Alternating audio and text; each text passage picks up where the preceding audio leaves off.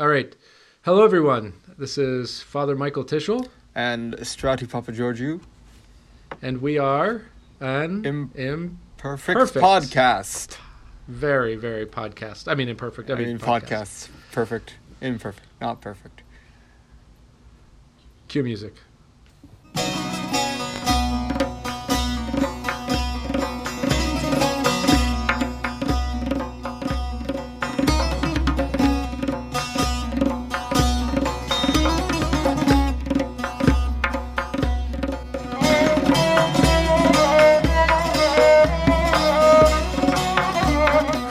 Nice. You took it from me. I know. I switched it up a little bit. Nice. Well, I got distracted because Olympia walked by, so. Oh, no problem. Hi, Olympia. No, she can't hear you. I put That's the okay. headphones in. Okay. She's taking a course on here. Nice. On here.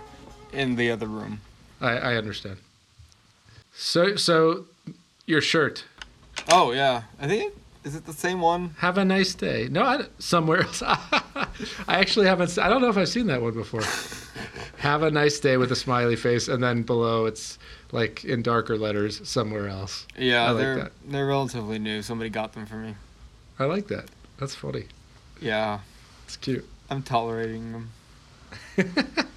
Who is this somebody? Should we ask? It's my grandmother. Oh no. I was waiting for it to be like a special lady No. friend or something. Oh, well, I mean, she's a special. She lady is a friend. special lady friend. Yes, for sure. For sure. She is. Indeed. Well, that's wonderful, Strati. Thank you. That's wonderful. Yeah. So, how you been? How you been hanging in? Good. Okay. I mean, the nice thing is I do get out and I do the services. Yeah. I haven't been to this many services consecutively in a long time. How do you feel about that? It's, How does that make you feel? should I like recline on a couch? Yeah. It makes me feel good. It's good. But like, I don't think I get to zone in on what's happening. The live chat keeps me distracted sometimes. Although lately they've been better. But like, I have to watch it, or somebody's gonna come in and they're gonna say something crazy or nutty or insulting, rude. Right. I mean, you don't even know. I mean, just like anything you can imagine. Trolling. Yeah, anything you can come up with enters the live chat. Right. But Yeah. it also gives people a good outlet for learning, asking questions. People say hello to each other. They recognize each other from last stream and the stream before that, and like, Oh, nice. It's kind of like almost like an online little community of people. Right. Sure. Yeah, it's pretty cool. So That is cool. the issue is that it's a service, so I try Sure. to like. I've been trying to minimize the amount of idle chat, idle talk, or Right. um, What is it? Filargia. yeah, Yeah. yeah. And the other thing I try to do is have moments of silence in chat. So like during Epiclesis, the Holy Spirit. Yeah, that's nice. Yeah, I ask for everybody to be quiet, or during other things like that. I ask people to they respect it. I mean, somebody might not catch that, Right.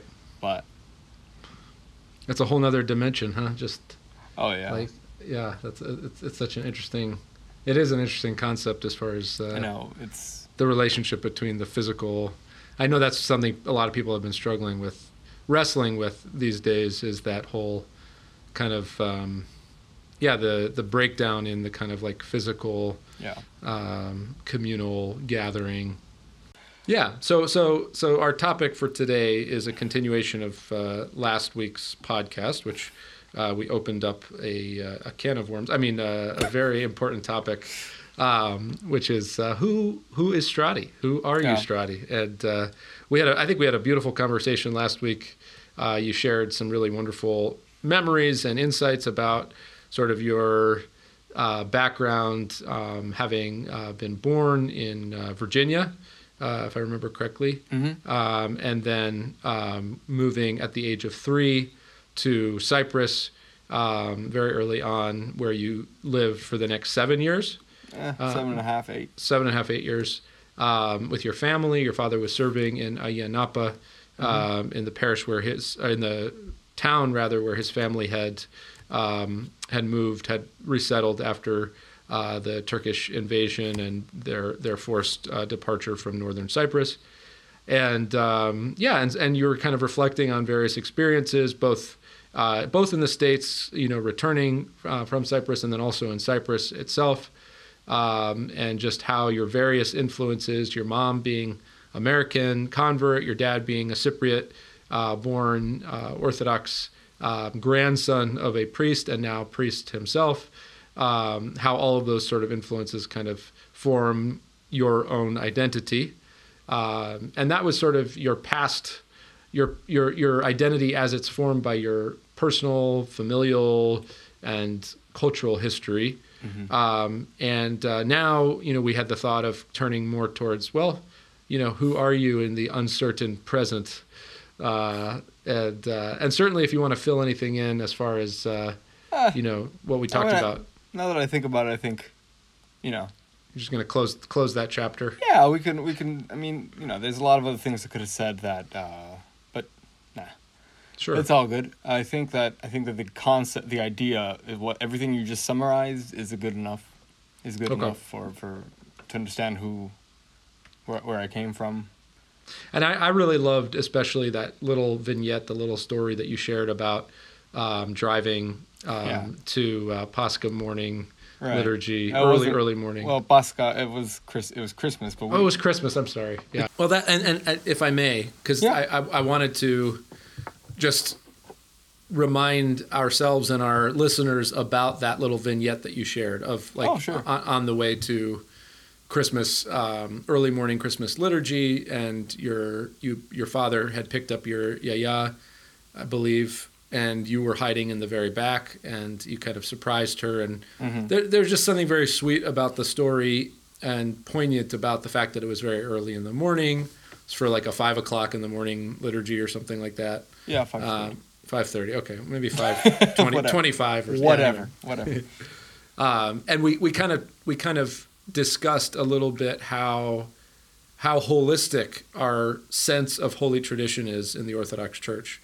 That it's not a scholastic understanding of these sort of holy texts or writs, kind of a text-based tradition, although the texts are certainly significant, but there's this kind of tradition between the lines that has to do more with, things like baking the prosophoron and the passing down literally of the leaven from one generation to the next for the holy bread that's going to be used for communion, or little moments like this with family on the way to church and things that are all sort of, I would say, kind of in concentric circles, kind of ripple effects of the feasts. And it's living your life. It's living a life within the confines of the confines. Within the realm of the church,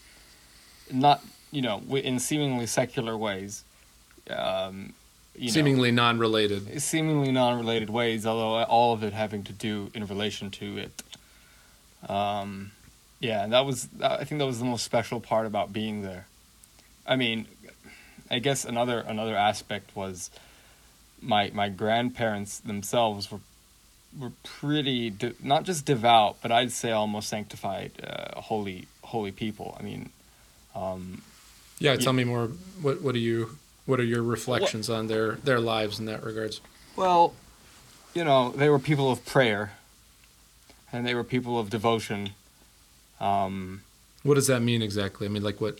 How, my grandfather was praying and reading holy scriptures and things all the time, and praying all the time, and fasting all the time, and my grandmother the same. And this is actually something that my father doesn't never tells the story to outside family, but essentially before my grandmother died, not like at the immediate moment she died, but she died in like 2003, I think, and around the time she died, like maybe 15 minutes before or something, she started to tremble.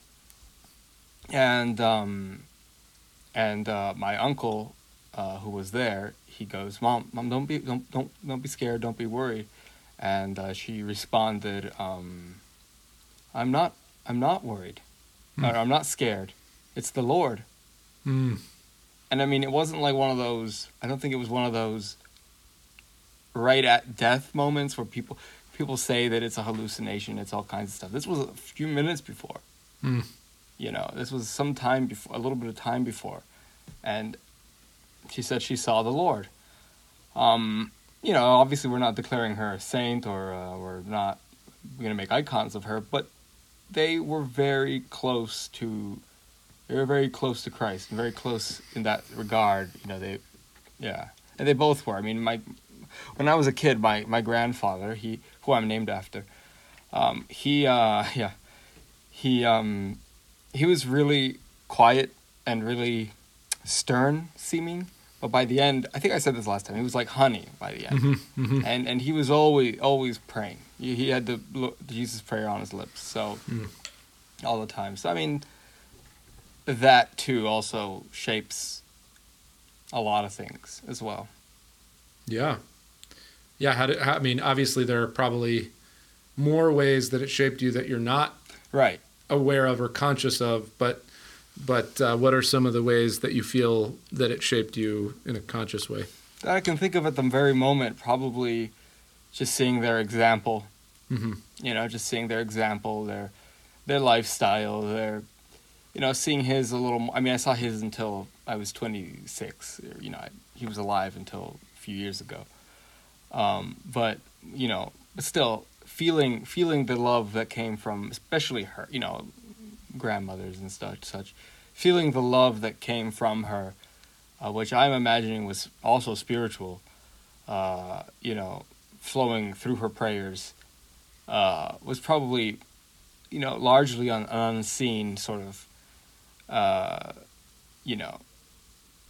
but I had a great, as we say, adinamia, but like weakness or special sort of feeling for my grandmother that I didn't realize I had until after she passed away, which was an interesting thing. It's like we moved, it was sad, and then it wasn't until after when she died, and then I went back for a visit, that it actually struck me how much I actually cared about her.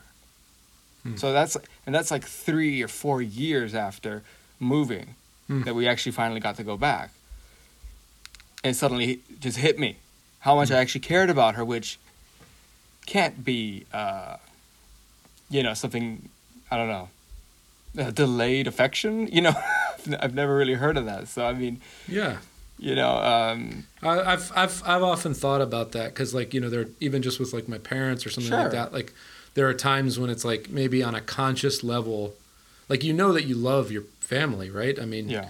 But on a conscious level, it's like in this moment, like let's say I'm stressed about something or I'm tired or something like that, and like I don't always feel on a conscious level that affection, right? Yeah. But and I've often wondered about that, or like or like maybe if you just meet somebody and you really enjoy meeting them, and then you leave and you go about your life, and it's like, and you see them again, and it's like, oh, I forgot you existed. Right. And that feeling of like disconnection and like almost like forgetting about that someone existed, especially someone that you kind of like have some sort of attachment to. Yeah. Like at first that like really scared me. Yeah. Because it's like, wow, if I could like forget that somebody exists, like, and I really love them, like, what does that say about reality? Yeah. And like, well, but what can I let me just finish the thought, it doesn't end so nihilistically. Sure. Yeah, basically, what I came to was like I truly believe that our conscious level of like perceiving the world is like a fraction of a percentage of like who we actually are. And that there's so much that goes on beneath the surface of who we are. Yeah. That if it came down to it, like if someone's health were at stake, or like, someone like a loved one if I found out, that they were sort of, maybe their life was at risk, that the love that I have deep down inside is going to well up Yeah. in ways that I didn't even know existed, know. And it's all there. It's just under the surface of my consciousness, I guess what makes it to me stand out so much is that it happened, okay, we moved.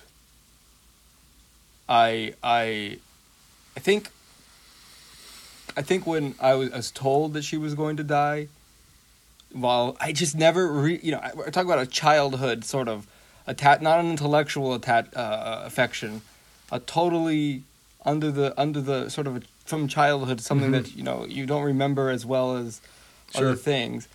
And this is interesting for me because I never really thought about it this way, because I think for the longest time, I don't know, it was really interesting, and I think I agree with you. Most of our, I agree with you. It just that was the first time, and that was the first time that it became so apparent to me that you can have an affection for somebody and not even know you had the affection for them. Right. That's interesting. Yeah. Because I think when I was told she was going to die, it hit me hard, but not quite as hard until I went back for a visit. And then I said, we're going to go downstairs, because we were at an upstairs apartment above them. We're going to go downstairs and we're going to see my grandmother, we're going to see Papu, which is grandfather. Papu and Yaya, and then it struck me that she's not going to be there, and I was like, oh my gosh, and anyway. No, it's interesting. I mean, to me, it's interesting how things like grief and love, like sometimes we feel like we need to force those things. Right. Yeah. Like if someone passes, like I need to feel sad because they passed, right?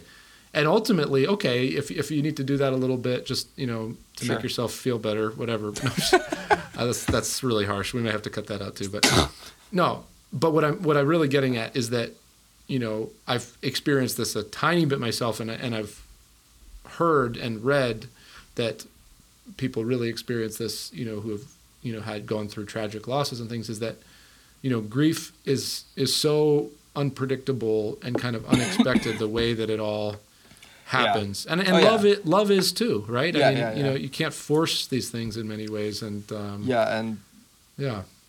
so I think in many ways it was their example of life and their simplicity. The simplicity part is huge. Simplicity, but also their archontia, their so like simple dignity. Nobility, but in a nobility, right? Nobility, but in a simple nobility. Sure. That so many, not a pretentious. No, not at all pretentious. That they had, that I think is huge, because it does kind of reflect a Cyprus of old that does and does not exist anymore. And when I say that, I mean, like, there are still some people are like that, but that generation that lived before the invention of not the invention, or before the coming of electricity to their island, is becoming smaller and smaller.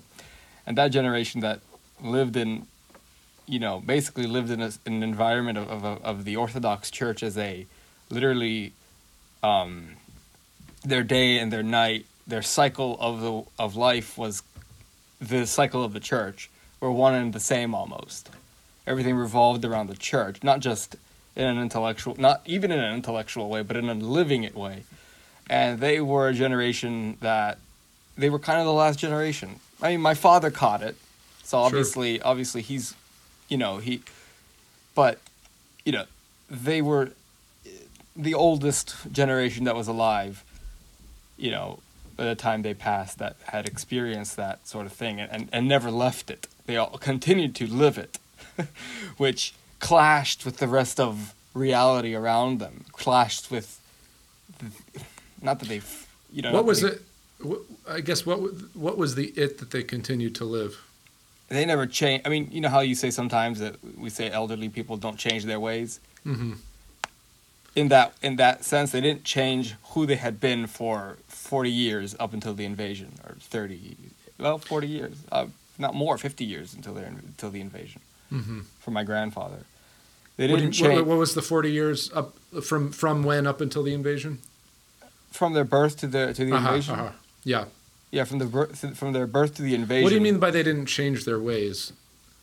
They continued to live the life of the church like they did in their village, but just not in their village anymore, and in a world that was becoming more and more globalized, secularized, all these ideas and secular concepts and things coming in, new economic realities that they were coming into contact with, and new lifestyles that they were coming into contact with, and probably for no other reason other than this is what they knew. They rejected all that and just continued to live their life like they would have before. And I got to see that, is what I'm getting at. I got to see that sort of, a Cyprus completely immersed in the church and in its traditions. Even though I didn't necessarily, I had video games and I watched cartoons and things. Yeah, you weren't kind of reflecting on it in a kind of mature way because you were a kid. Right. I didn't know. So you have those impressions that you can now kind of go back and reflect on. I think simply just being near it at all influences me in so many ways I don't even realize. I hope it does anyway. Sure. Yeah. So I guess that can be discussed as who I am now. I mean, that kind of segues it. I can't talk, you can't, who was it? Well, they say you can't talk about who you are now if you don't talk about who you were. Yeah. So I guess that kind of seg. So there are a lot of different avenues, I feel like, and I think the description that you have already offered of your past is really rich. I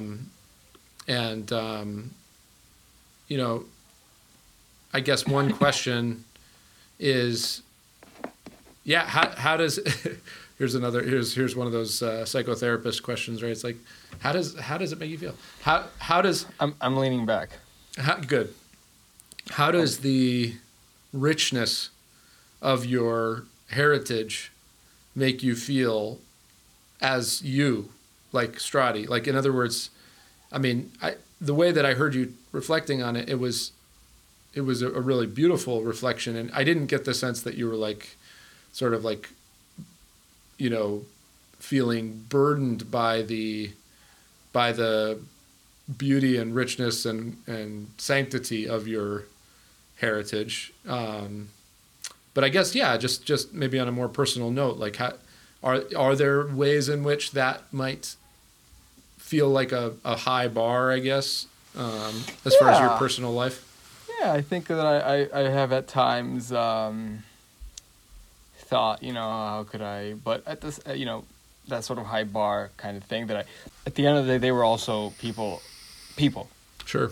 And they probably had many mistakes that they did in their lives. So without trying to idealize them and put them on a pedestal, there is a certain element of, and some of the elements are just simply come with the territory of living of being a child of the 21st century. I mean, born in the 20th century, but majority of my life has been in the 21st. The age of the internet, the age of technology. It's just we live a different reality than them. Sure. My grandparents specifically. That even my living grandparent lives now, where she basically lives in the world I live in. Yep. Is on Facebook, is on whatever. They never watched TV. Right. They never, I mean, I think they might have listened to the radio. Sure. But like I said, they were very much so I'm disconnected in that sense of so I can't compare myself easily. Right. I can't put myself in the shoes of a person who basically lived in an era where they took out the oxen to plow their fields with. I mean, by the 70s, my grandfather was using a tractor, but I have to imagine that early on. Sure. He used oxen or whatever. So it's hard to I know, have that same standard for myself of purity, because there was purity in that. They were not exposed to things that I'm exposed to. So they had that clean, sort of, I'd argue more clean, with but not to say that it didn't have its, issues. I mean, Yep. they were from a period of revolution too. They were, not that my parents, necessarily my own grandparents, but there was a revolution in Cyprus against the British, and many Cypriots were fanaticized over this. Yeah, well, nationalism towards the Greek. They wanted to. They wanted to reunite with Greece. I see. Have Greece be Cyprus and Greece be one, and the same Right. nation. And my grandfather and grandmother, but were part of that movement. Yep. So I mean, they experienced another danger, a spiritual danger, which could have resulted in hatred, could have resulted in all kinds of things. I don't think they fell to it. Obviously, towards their later years. I never saw that, but you still heard my grandfather from time to time have a word, Sure. say a word about all that, and Yep. it was always the I don't know, the party line, if you may. Oh, it was terrible. We lived under the British in poverty. When in reality, yes, they lived in a sort of poverty, but at the same time, the British actually brought a lot of good advancements to Cypriot life, infrastructure things that helped. My grandfather probably would never hear any of that. Yeah. So kind of coming to terms with the humanity of these people. They were humans. They were living after the fall. And they clashed with their other grandchildren too, in terms of lifestyle. They couldn't understand, well, why are you going out to eat all the time, and all this stuff. I don't know if they criticized the way they dressed or not, but I never heard that they did, but you could imagine they would, because we're talking about people that wore long skirts and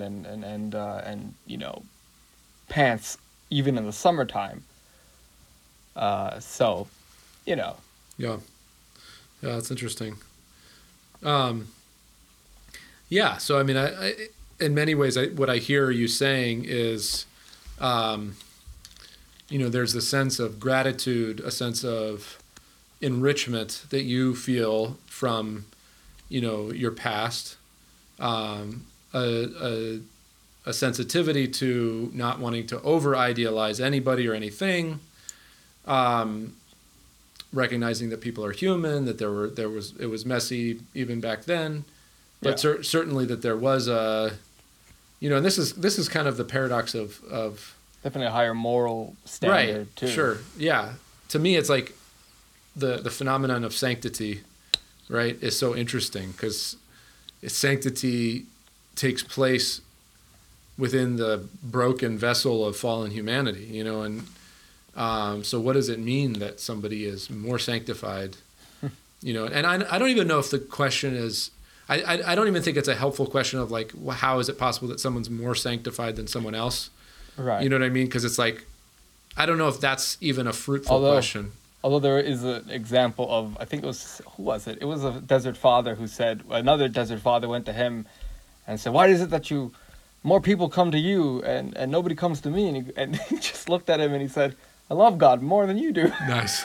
That's interesting, yeah. But he said it without any it was pride. A guileless kind of... Yeah. He was just explaining to him, I just happen to love God more than you.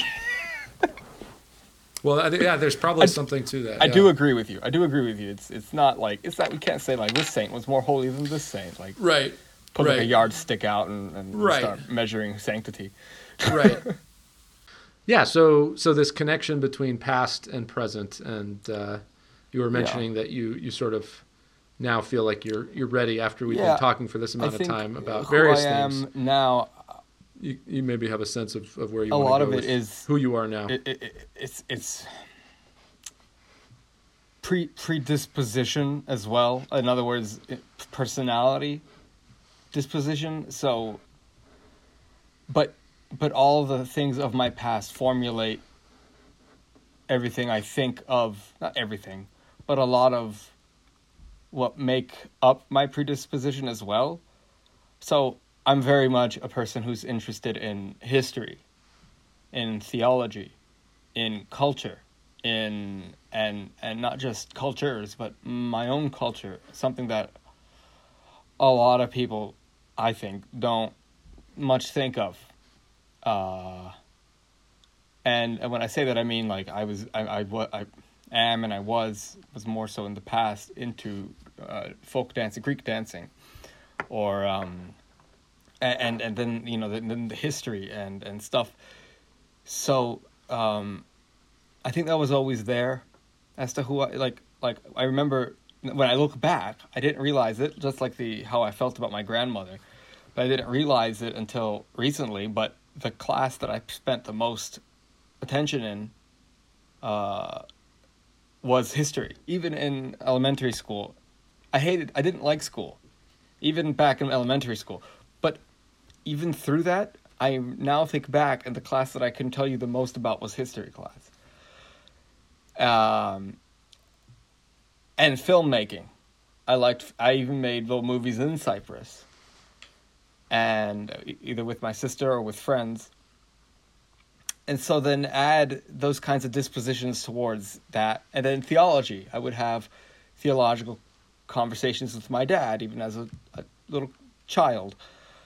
So add all of that with the richness of the Cypriot, religious culture, with a deeply theological person, which is Father Panayoti. Add in a sprinkling of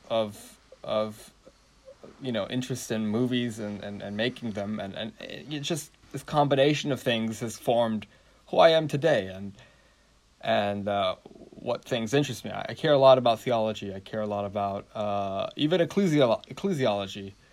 I care a lot about a lot of these topics that I don't think I would have had I not had the father that I had I not lived where I lived. Yeah. Or at least I wouldn't have had the deep perspective of having lived there, right? I might still have had a deep interest in a lot of them, but I wouldn't have had that sort of,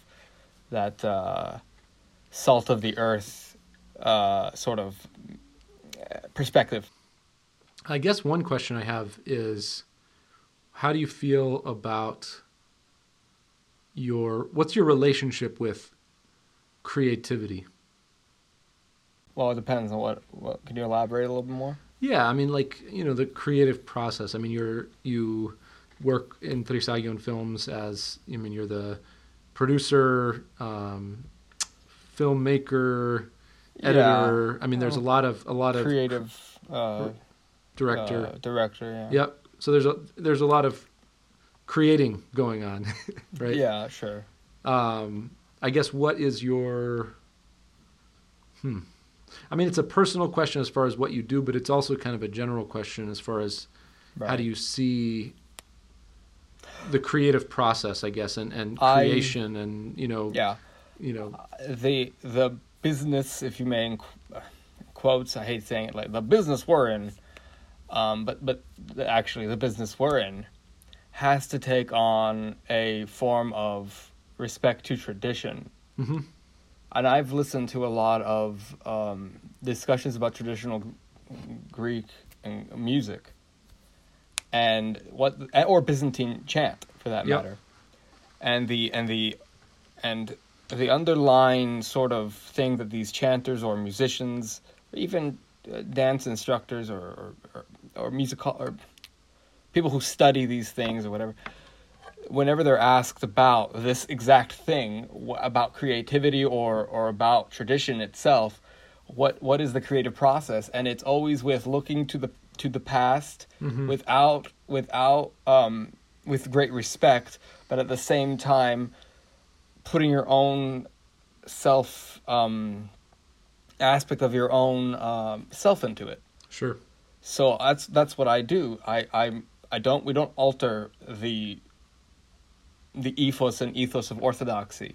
Right. But I definitely add in sometimes even provocative elements, like mm-hmm. at the St. John of Damascus, where we had the Islamic call to prayer in it, mm-hmm. which actually upset people, mm-hmm. Having that in there. Mm. And that's me. That's me mm-hmm. putting a maybe to somebody blasphemous concept in a video about the great St. John of Damascus. But the reason I put it in was to provocatively show you give you like a small taste of what it was like to live under Islam. Mm-hmm. And you're hearing that cry 5 times a day, every day, for the rest of your life. And that sort of giving you taste of it, and so that's I think that's an interesting. I mean, this makes sense, right? So when it comes to traditional music, you listen to the old recordings, and then you add your own spin to it. Right. You don't completely recreate it from scratch. Sure. So just like we don't recreate orthodoxy, we don't make orthodoxy fast food in the sense of like we don't make fast-paced fun videos about I don't know.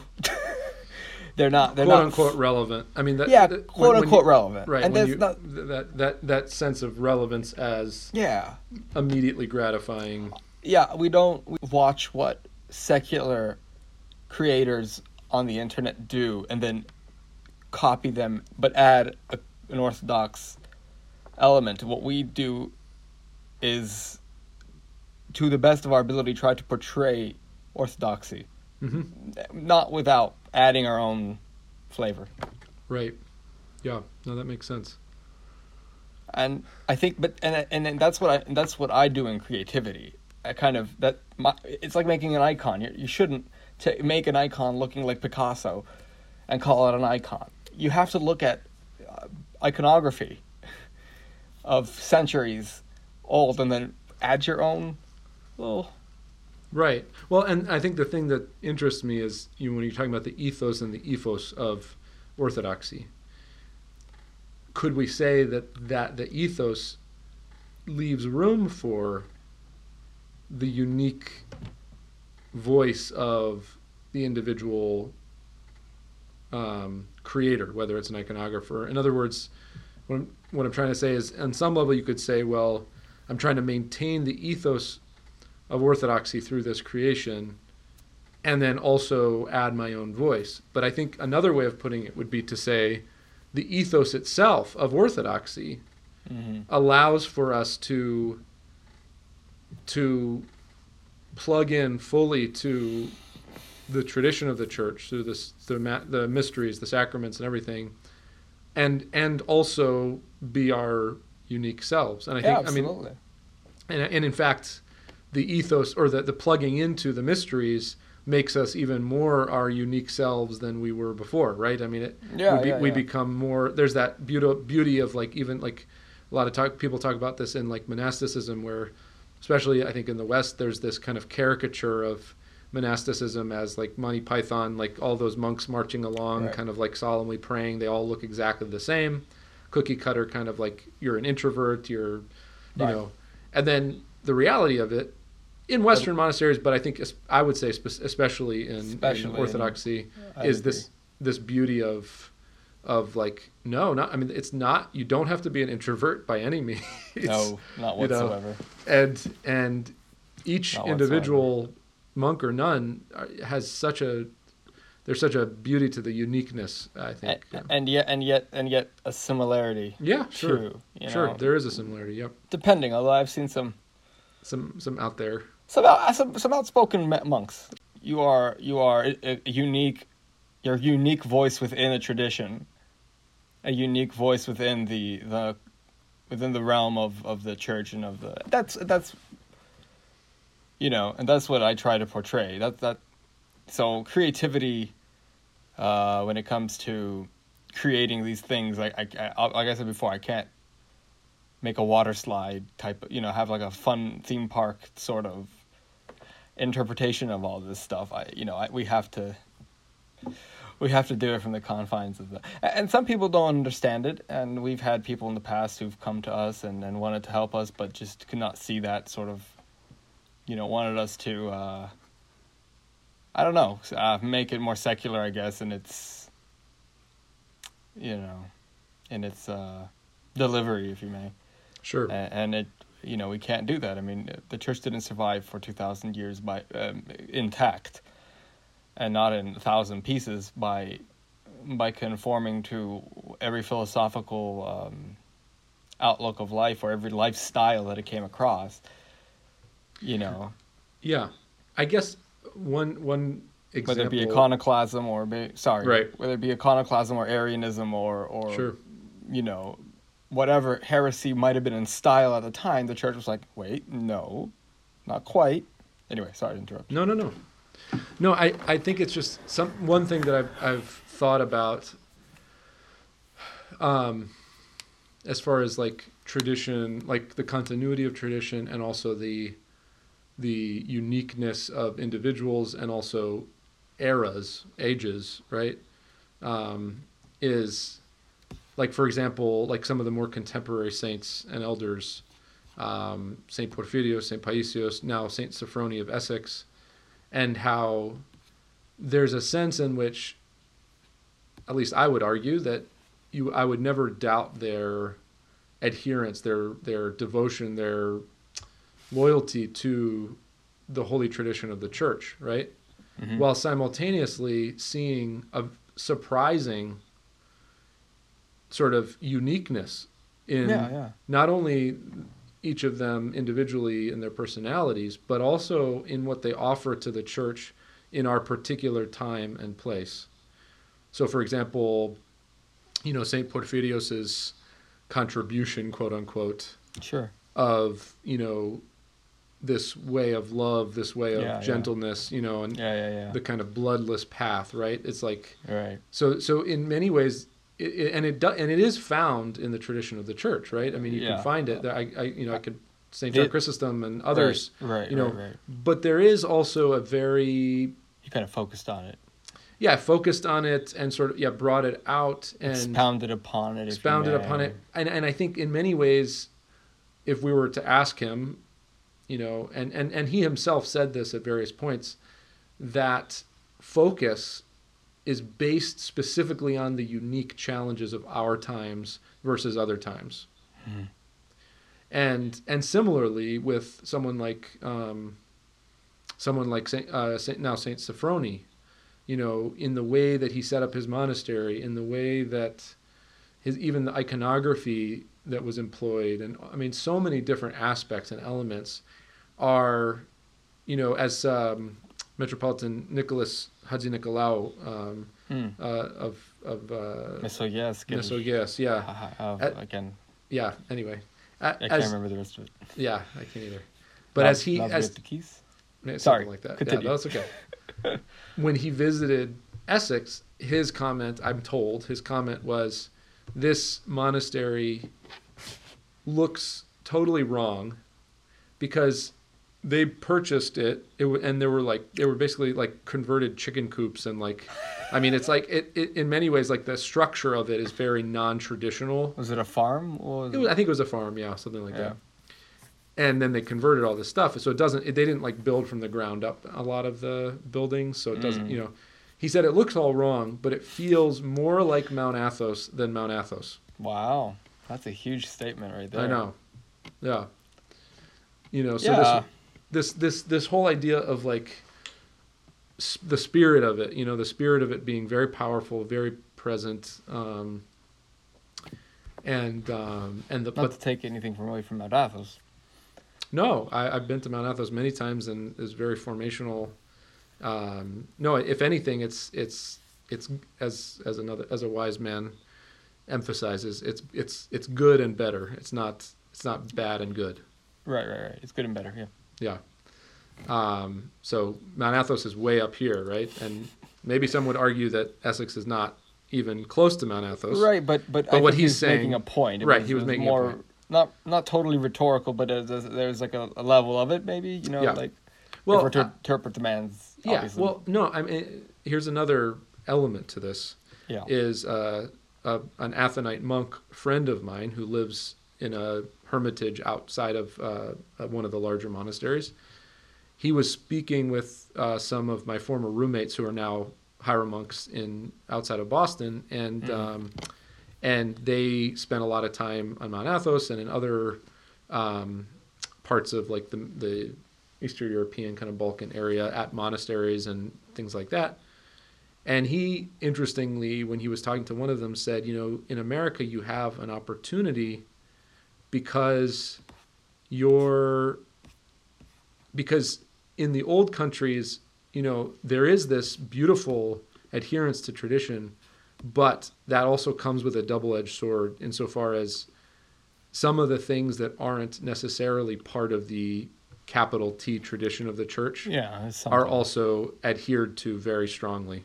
Depends on where you go, but yeah, there is. Well, no, I mean, I think everywhere, if any culture that has a very long-standing. Yeah, but when I said depends on where you go, I meant like if you go to that mountain village, as opposed to a bigger town, right? They might have some more obscure and local stuff. Like my cousins told us these things that their mom learned as a kid, and my dad heard them and goes, he makes kind of a face and goes, "That's probably from her village." Right. We didn't do that stuff. Sure. I mean, if there's varying degrees, I do know exactly what you're saying. Yeah. I do think though there's varying degrees of. There's the village to village stuff, and I would even argue like church architecture. Like for example, like the Russian style, like how the dome developed, right? From the traditional Byzantine style dome to the cupola, right? The onion dome, the onion, and I'm told that from an Orthodox architect that the onion dome had strictly practical. Right, it was from snow. Exactly, right? Yeah, so and now it's like, whoa, it's the onion dome, like, and some Russian. people might say that that if you don't have the onion dome, whatever. So anyway, I'm saying some people. I'm not saying me. Sure. Right. I do. So I guess all that I'm saying is in that comment, both the comment about Essex and then also the comment from this Athonite monk, is that being able to discern. I'm looking at a book by Andrew Louth now called "Discerning the Mystery." Being able to discern the mystery of tradition. Yeah. And understanding that we worship a God in spirit and who exists in spirit and truth, but who also inhabits, who became flesh. So that's a paradox, right? Mm-hmm, yeah. Spirit and truth, who became flesh. Right. That's right, and being able to understand that in light of our tradition, where tradition itself. And I know this is a really tricky thing because there are people that I think really take this and run with it in the wrong direction, but tradition is not static. Oh no, not at all. Right. And I think that's an important point because there's it's exactly what I'm saying. Right. It's not static because while it is and it isn't. It is and it isn't. You look at the overarching tradition. You don't alter it completely, but you add a perhaps different a style, or perhaps a different take, a different feeling. I don't know how to explain. No, we see it in Byzantine art. I mean, it's the most static art in all of history. Where it literally, if you from one century to the next century, it's different. It's almost completely different. Sure. And that's due to artistic expression. Sure. But at the same time, not breaking away from the mystical, spiritual tradition, which is iconography. Sure. So that is what we're trying to do. Yeah. I think it's interesting, and I mean, I guess my comment about some of these contemporary figures is. And I mean, maybe it's just because I don't have as much of a trained eye for these things as far as iconography, or maybe it's because I'm living in this era versus others. But my observation from just a, everyday Joe Schmo, young priest, kind of observation is that... Just a wide-eyed, overly romantic, whatever. Is that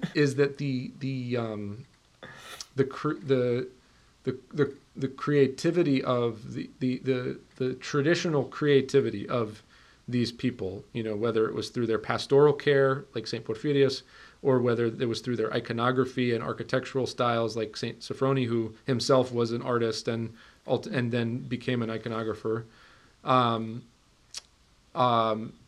There's something surprising about. On one level, you could make the argument that the process of adhering and then your own creativity is somehow linear. So it's like from point A to point, V, I'm going to, adhere to the tradition, and then from point V and beyond, to the end is my own creative twist. Yeah. Right. And it's not this kind of like disjointed or linear or kind of linear. Right. No, it's very like it's very intermingled and. Oh yeah. I think that's the beauty of orthodoxy, is that it's very much a thing that flows. And I think that's the reality of eternal life too. It's not a well, now you are saved, like we hear, we see in Protestantism, where it's like, and when you die, the moment, well, not even when you oh die. Right, yeah, this is the moment I'm saved. Yes. Today I'm saved because I raised my hand in church and whatever. But it also makes me think of eternal life starting at the death when you die, right. No, that's not the case, right? Yeah. Because you can live eternal life from now, but yeah, there's so many different directions we can go to this, and this quickly derailed from. Well, but to me, it's related. It's related to the creative question, because that's to me is what I'm interested in with your work, because you have a creative side, and you're using it with Trisagion Films, and I'm interested to hear you reflect on that process and that. Sometimes I think I'd be great at making comedy. I know that sounds weird, but like I've done videos where I had comedic cues in, and I was right on the dot. And then I sit there and I go, I don't anymore as much, but I used to kind of say, oh man, I only make these kind of slow videos. With the picture that moves slowly and this and that. But that's where the creativity comes in, because I add spice here and there. I add. It's not like it's kind of peppered in. It's peppered in, and I think that's what an iconographer does to some extent. He peppers within without disjointing, right? Yep. Without being disjointed, he peppers in his own. I think that happens without him realizing it too. Right. He the iconographer, he just sort of does. I guess this is very interesting, because I'm thinking about it. It's kind of connecting things for me too, and I think you're right. I think in many ways that's the safe way to do it. I guess what's the safe way is to sort of have it like the main canvas, you could say, is kind of evidently part of the tradition, and then the uniqueness is sort of peppered in. I guess in thinking about these kind of major players, if you will, in Orthodoxy in contemporary times, I think in some senses I almost feel like it's flipped for them. Like for someone like Elder Sophrony, or even St. Porphyrius to an extent, maybe St. Paisius also to an extent, is that it's almost like everything looks different, and until you take a second look, like even with the iconography, and this, I know that this is intentional because there's a book out now by one of the nuns from Essex who was a disciple of Saint Sophrony, who's also an iconographer, and I had this observation when I went without reading about this, and then I read about it, and I was like, wow, I'm really glad that was right, because it was really interesting, is that when you first look at all the icons, they look very plain and kind of unassuming. And there's a sense in which you could just kind of like pass by them and just be like, okay, those are interesting icons. They almost look like they're not really that great. Like at first glance. I need to see them. I don't think I've seen it. And don't even look online. You just got to go. Aww. It's not even worth it. I mean, you can look online if you want. But then when you look closer, especially at the faces, something like pops out and like surprises you. All right, I gotta look it up. All right, continue. This is just my own observation. You may not have the same experience. I mean, I'm, you know. So like at first it's just like, okay, and then you look closer and it's like, whoa, there's like this like, it's like gentle and very kind of like unassuming, and then there's this like really powerful revelation through that, I guess you could say. I almost feel like what Father Sophroni was trying to do was make the forms and the sort of externals. I think what he was trying to do is he was trying to make, and this is probably a clunky way of saying it, but he was trying to make the forms and the externals of the faith as transparent as possible. So that, oh boy, I gotta go. All right, we can continue this. Yeah, another let's continue time. it. Okay, cool. So let's continue it. All right, thank you very much, Strati.